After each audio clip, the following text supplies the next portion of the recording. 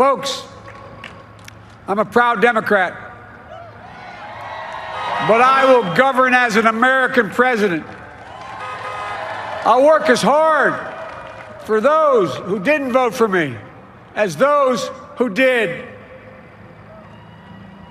Let this grim era of demonization in America begin to end here and now.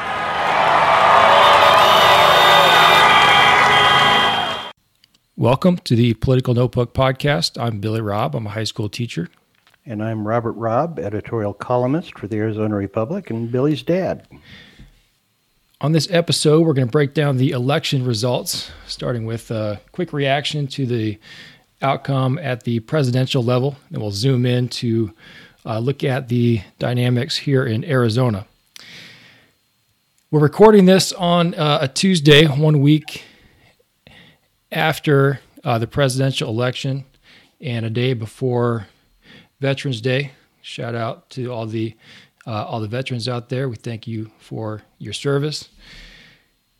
And the beginning here of the podcast was a clip from Joe Biden's speech after the networks this recent Saturday, after the media networks officially called him the president-elect. And I like his rhetoric. I appreciate it, his tone of healing and unity, even though maybe it's naive, but it still, to me, feels healing and gives me hope that we'll get through this tumultuous time. And one clip he said, and this right after the clip we played, said something about division being a choice, and this refusal to work together in a bipartisan way being a choice. And just as we make this choice to not work together to get things done, that we can also make the choice to do the opposite and actually work together to solve problems. So to me, that was just I appreciated that rhetoric. But I want to get your take on the presumptive presidential elect. What's your take first on the status of the race, and then also presuming that Biden will be the president-elect? What's kind of your big picture takeaway from that outcome? Sure, and the presumptive president-elect was sort of a nod to what you know is my objection to the media supposedly making the official call as to election outcomes. The media has no official role in the election process, and the people who do are still counting votes.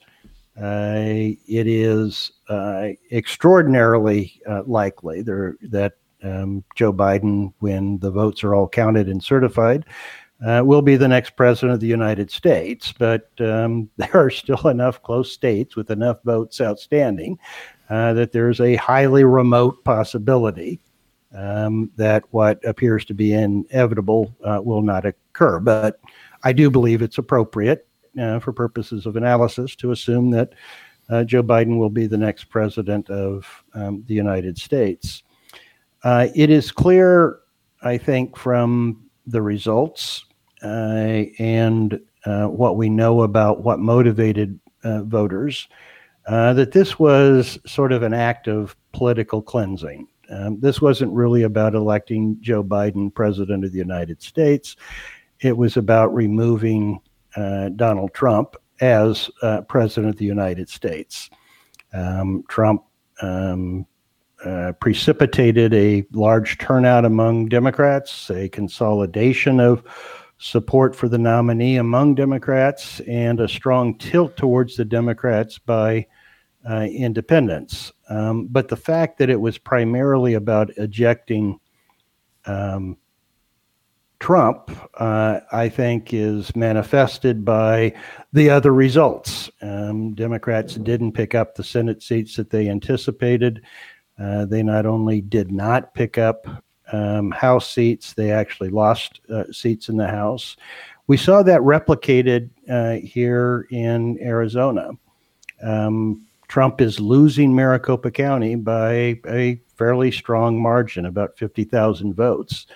Nevertheless, virtually all Republicans running for county seats are eking out a victory. I think that the independents, a certain percentage of the independents did hold Trump against Republicans up and down the ticket, but enough of them were willing to differentiate between Trump and other Republicans, that Republicans are eking out narrow victories in county races and in state legislative races. So not much is big changes in Arizona, except for Mark Kelly winning the U.S. Senate seat and the Arizona having two Democratic senators. That's a big difference. But other than that, the gains in Arizona were relatively modest.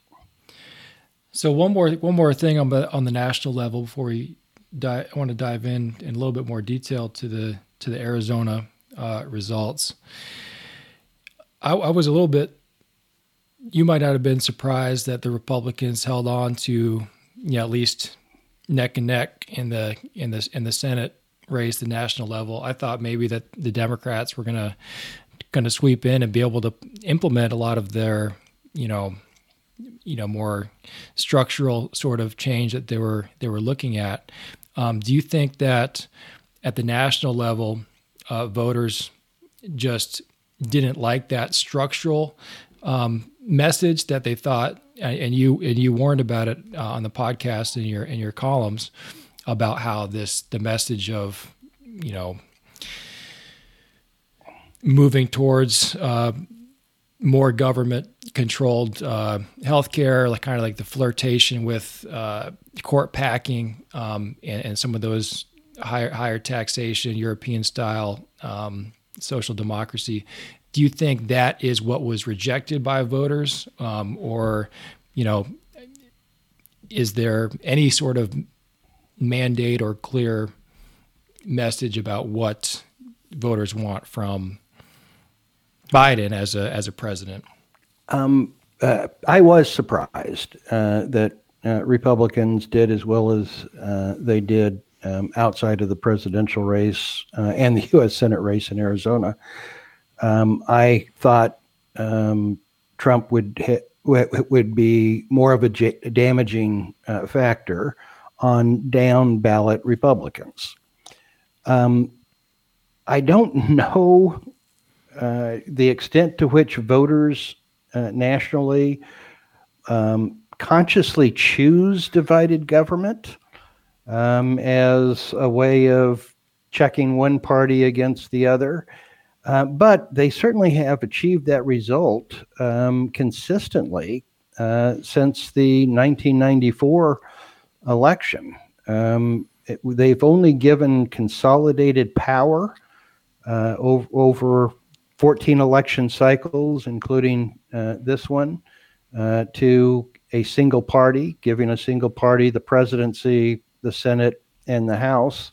That's only occurred 4 out of 14 elections. And in 3 of the 4, the very next election, voters gave control of one of the houses of Congress or the presidency to the opposition party. So there's certainly the result of the voting has tended to result in divided government.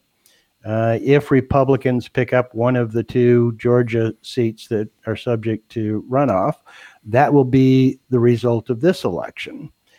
Irrespective, I do believe that the fact that Democrats didn't have the pickups that they wanted will reduce the likelihood that some of the things that Biden was proposing and Democrats other than Biden were going to clamor for. I think those things are highly unlikely to emerge. That was not a winning formula for Yeah. Democrats. So I think Biden has a mandate to not be a jerk in the White House. It just feels too. Yeah, go ahead. And I think, Biden's a deal maker. McConnell's a deal maker if he remains Senate Majority Leader. Pelosi can be a deal maker. This may be another partisan standoff for 2 years, and then we kind of rerun the same garbage. Or it may be that those leaders will actually try to find at least a narrow range of subjects on which some agreement can be reached. They both have a history of being deal makers, of being partisan grandstanders, and the mode that they adopt is situational. It's whatever they think the moment calls for, both in terms of substance and politics. I hope they can. I hope that I know a lot of the radical left is upset with Biden for making a more conciliatory tone, especially as Trump and many Republicans are sort of claiming fraud and trying to burn the whole house down, it seems like. But I do hope that there can be reconciliation and progress, because there are a lot of important issues that need to be addressed. And it seems to me, I don't know if you would see it this way, but it seems to me that the parties are both kind of like scrambled up. It seems like the Republican Party is kind of historically seen as,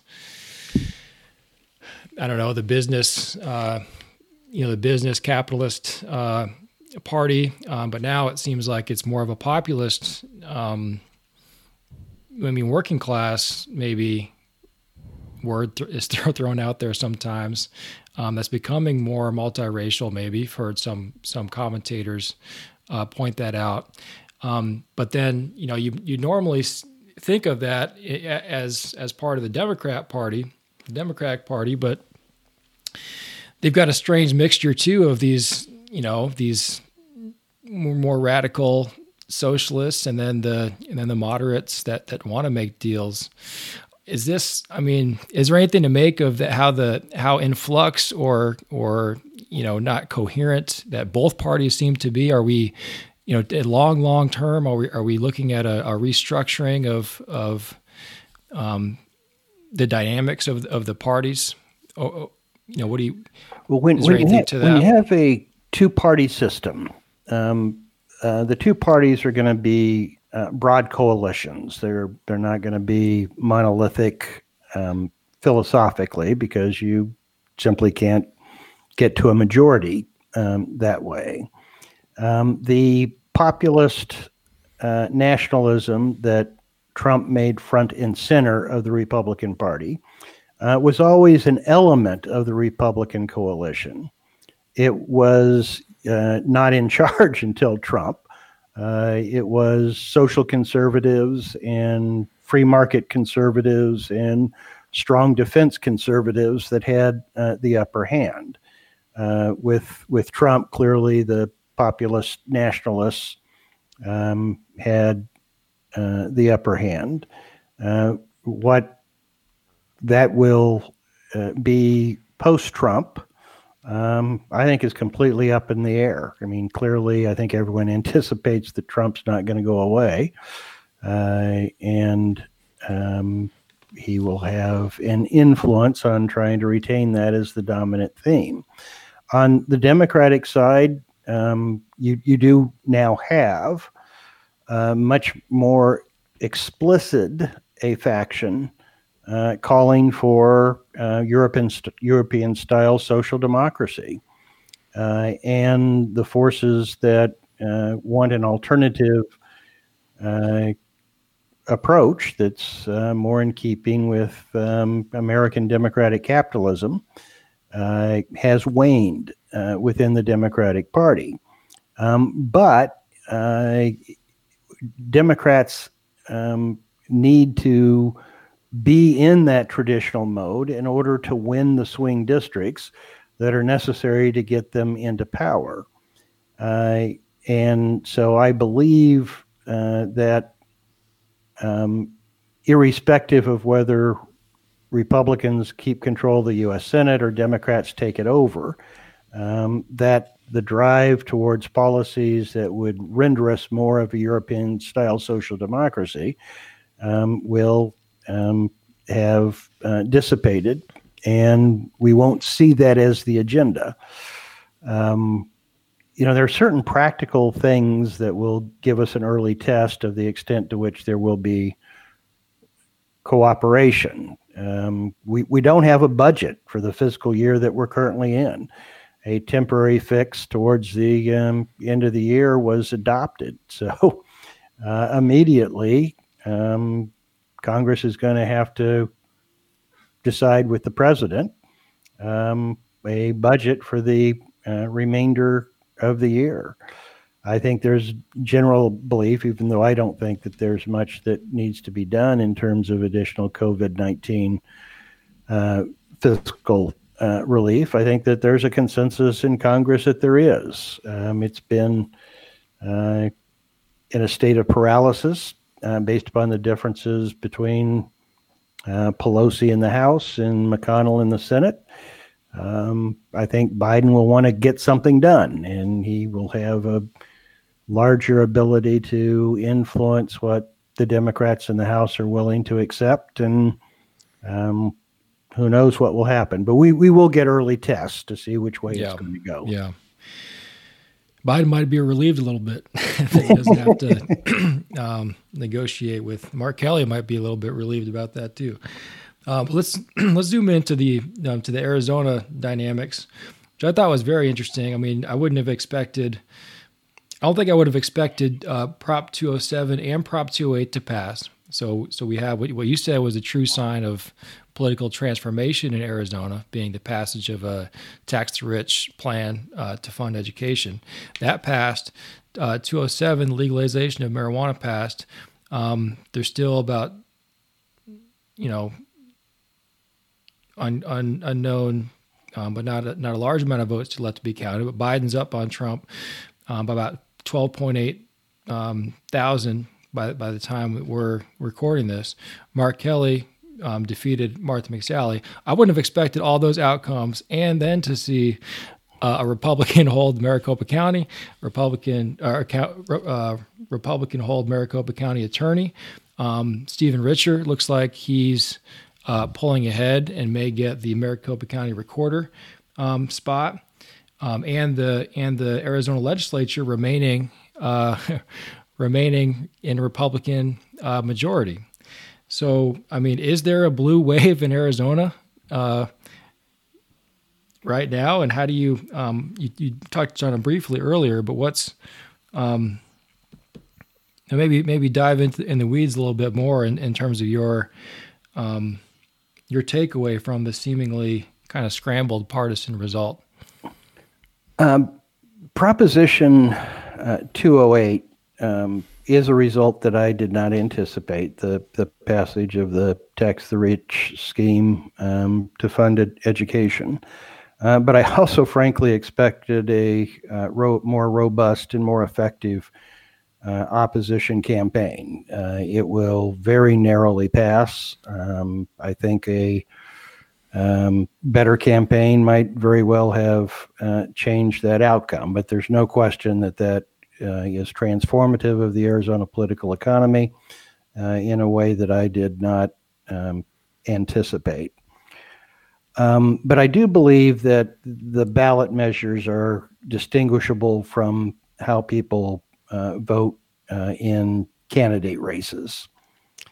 And I think what happened in Arizona is that you saw, as occurred nationally, you had a increase in Democratic registration, in Democratic turnout, and Democratic unity. Democrats did not engage in crossover voting. You had independents in the president race and U.S. Senate race tilt dramatically towards Democrats. But it's clear from the other results that we described that Democrats didn't stay as decisively tilted. Independents didn't remain as decisively tilted towards Democrats in the down ballot races.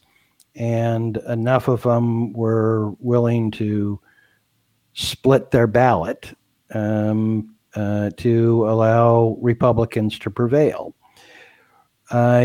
Democrats have reduced the registration advantage that Republicans have enjoyed at the same time that we were expanding the electorate and registration of independents have increased. So you're in a position, as I described in 2018, where a good Democratic candidate has a chance to win a statewide race. I think you can now say that a good Democratic candidate has a chance to win in Maricopa County. Independents actually outnumber Democrats in Maricopa County. But independents are now the ones that are the decision maker. If they tilt strongly towards one party or the other, it's over. If they split their ballots, then Republicans still have the plurality in registration and turnout and have an advantage. But it's a two-party state now. We're not going to have the Republican hegemony that we had from 2006 through 2016, when not a single statewide Democrat won election. I think those days are probably over for us for a long period of time. Were there any candidates that stood out to you, or that maybe surprised you, or that you thought kind of stood out as overperforming and in a more effective way than maybe you expected in winning those independents and holding their party's votes as well? Well, you have to say that Mark Kelly's campaign was remarkably efficient and effective. And I never would have guessed that he would have gotten into the U.S. Senate with being almost a complete blank slate on policy and not having to provide some substance to his claim to being a nonpartisan, problem-solving technocrat. But his own campaign brilliantly avoided those specifics and sold biography and allowed Martha McSally's inability to mount an effective campaign bury her. It's still, I mean, the most the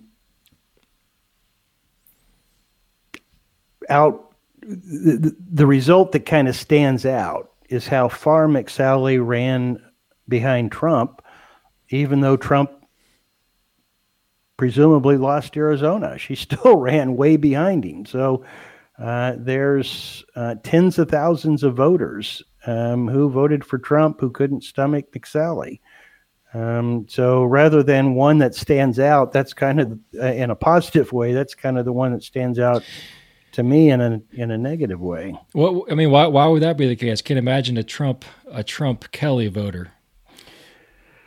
And it may be that it's people who skipped the U.S. Senate race, but yeah. Martha McSally had two chances to introduce herself to Arizona voters, and I think she blew both of them. And she just developed sort of a nasty public persona that I don't think is truly her, but that's the way she came across. And people were willing to buy a nasty Trump in order to stave off the Democratic agenda. But Kelly didn't embrace the Democratic agenda. He was the nonpartisan, pragmatic, problem-solving technocrat. And that wasn't enough to cause enough people to vote for someone whom they regarded as unpleasant. The Bulwark ran a pretty detailed column on McSally's history in Arizona. I had never actually read about some of her early congressional campaigns, how she lost a couple times before winning her House seat.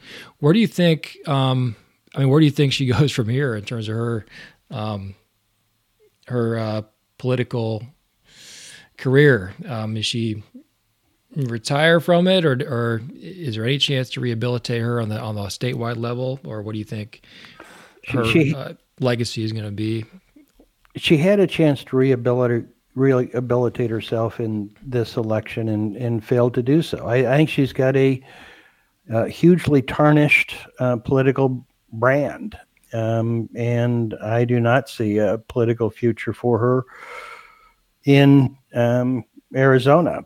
I think that there might be, from her military background, she always were given substantive, important appointments.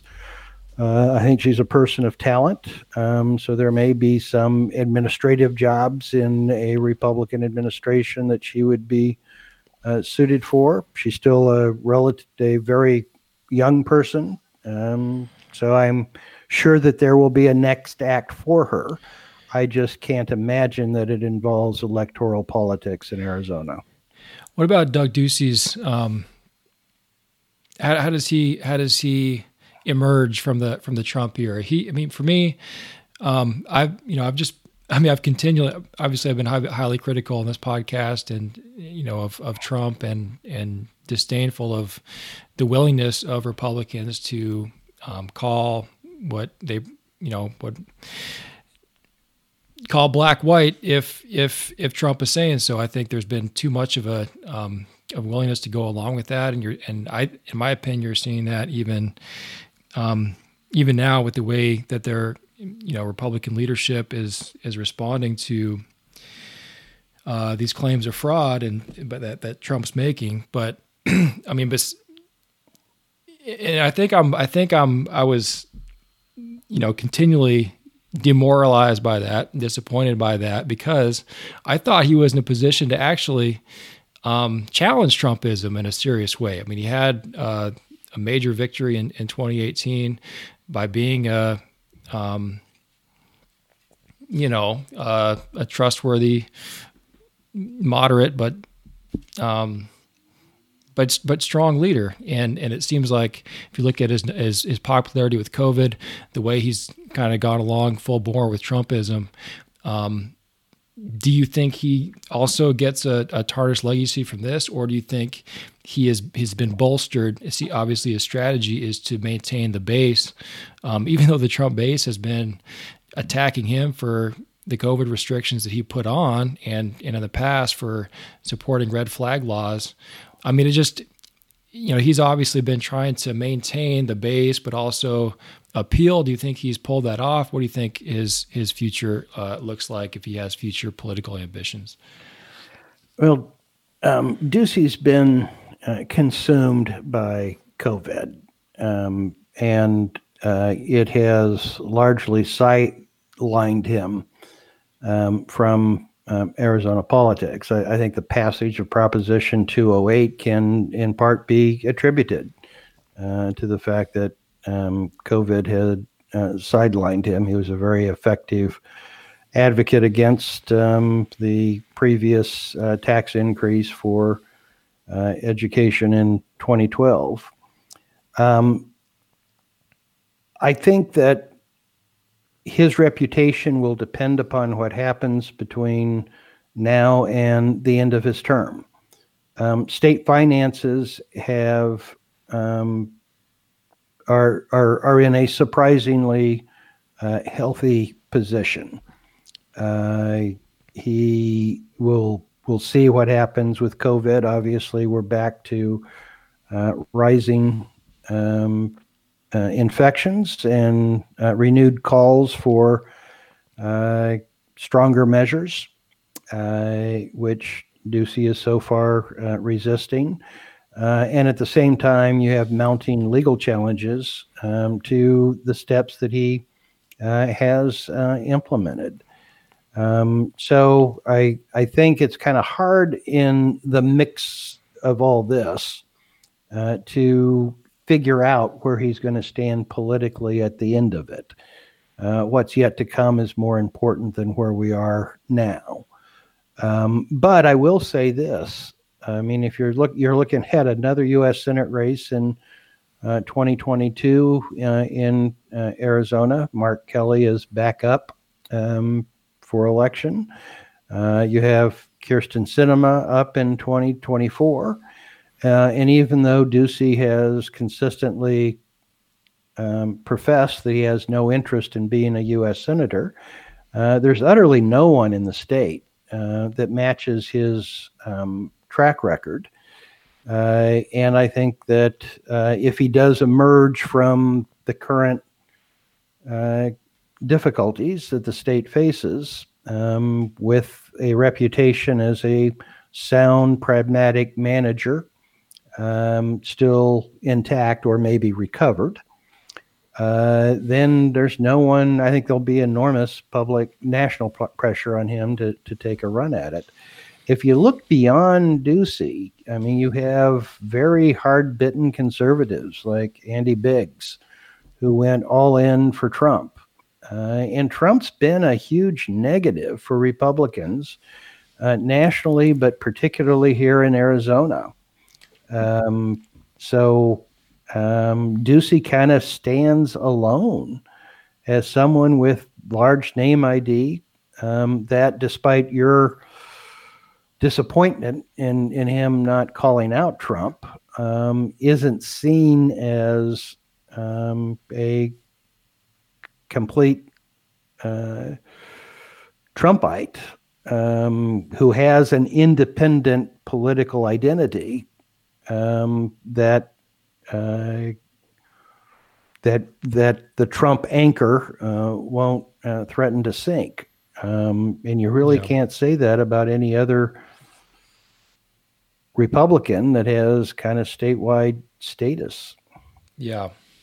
I mean, don't think like I just imagine him in a Senate campaign and the attack ads showing him at a huge Trump rally yelling into the crowd, you know, during COVID. I mean, is that doom in 4 years when who knows how high the death count is of COVID, and he was the governor during that time? Well, and it may be just 2 years. I think it depends. I mean, we have promising results from a vaccine. Arizona has done much better economically and in terms of state finances than other states with respect to COVID. Even with these elevated numbers, so far at least, the strain on our hospital system has not been nearly as severe as it is in some other states. So while we're in the midst of it, he's getting poor marks on his handling of COVID. It may be that in retrospect, it looks much better. And I think that will have deeper roots in the electorate than the fact that he spoke at Trump rallies when Trump was the titular head of the Republican Party. Now, if his handling of COVID and the state's economy is seen as a negative, well, then those images can be a nice capturing of and reinforcement of that sentiment. So I don't think it dooms him. But between now and 2022 or 2024, his management of COVID needs to be more favorably regarded by the body politic than it currently is. And for the reasons that I mentioned, I think there's a chance that might be the way that it turns out. Yeah. Well, one last thing here. I would like to shout out a candidate that I thought was noteworthy, and that's Stephen Richer running for Maricopa County Recorder. You know, as much as I am suspicious and distrustful of Trumpism and am more suspicious of the Republican Party under Trump, I never thought that I would be, you know, kind of open or respectful of a Republican running to manage the elections in Maricopa County, you know, especially now. You know, I would never have wanted Steve Gaynor to be running be the Secretary of State right now under these conditions. But I did think he ran a respectable campaign and kind of thread the needle between, at one point you might have the temptation to buy into all these conspiracies and to spread it to try to rile up the base. He didn't do that. I think there's another temptation maybe to stay away from that at all and not to be critical at all, because you're afraid to be seen by the independents or the Democrats as being a Trump, conspiracy monger or something. I did think he campaigned, very effectively and obviously gained the trust of, as we speak right now, the majority of voters in Maricopa County, when Trump lost big time, under the name of the Republican Party. So I thought that was pretty noteworthy. But I think anything else you want to add? Any takeaways about the race, where we're at right now, moving forward? No, this has been a long and unpleasant journey. I'm glad that as a practical matter, it's over. I think national Republicans are trying to talk Trump off the ledge in hopes of ultimately getting him to come around to a quasi-normal transition of power. Yep. I don't think that his defeat is going to mean his disappearance to the extent I thought it would and would have hoped for. I think we're going to have, Trump's going to remain a part of our political life and a continuation of the torment. Yeah, I'm very glad the campaign season's over, behind us, ready to think of the on. Pity the poor people in Georgia. Oh my gosh! Yeah, I'm glad I'm not in Georgia. Every over-caffeinated political activist and political consultant in America is about to descend upon them. They're going to be going through Christmas and New Year's and no relief for Georgia. Well, I thought I was going to feel some relief after the election, and now all the Republicans are pretending it's Trump won. It's like, oh my gosh. I'm just looking forward to that being over, and let's move on. Let's see what the Biden era brings here. Well, the other thing going on is we got Masters in November. What do you think about that? Masters in November with no fans. It's still Augusta National. The players regard it as a cathedral. And I suspect it will produce excitement. Apparently, because of different grasses, the players expect it to play a little differently. But golf is in very good shape. You have so many good players that have a chance to win. That every tournament has lots of potential, and the Masters have a special place. And I think it for both the sport and for those who follow the sport, it's sort of a nice point of celebration in light of what we're all going through. Definitely. Well, you have a favorite for the Masters? Well, is Tiger defending? Is he defending? He won last year? I don't know. I always root for Tiger to rack up those major records. But I think just echo what you said. I mean, I'm just excited to watch some sports and hopefully watch a competitive match. Well, thanks to everybody for listening to the Political Notebook podcast. You can find us on iTunes, Stitcher, SoundCloud, anywhere that you find and listen to podcasts. Thank you.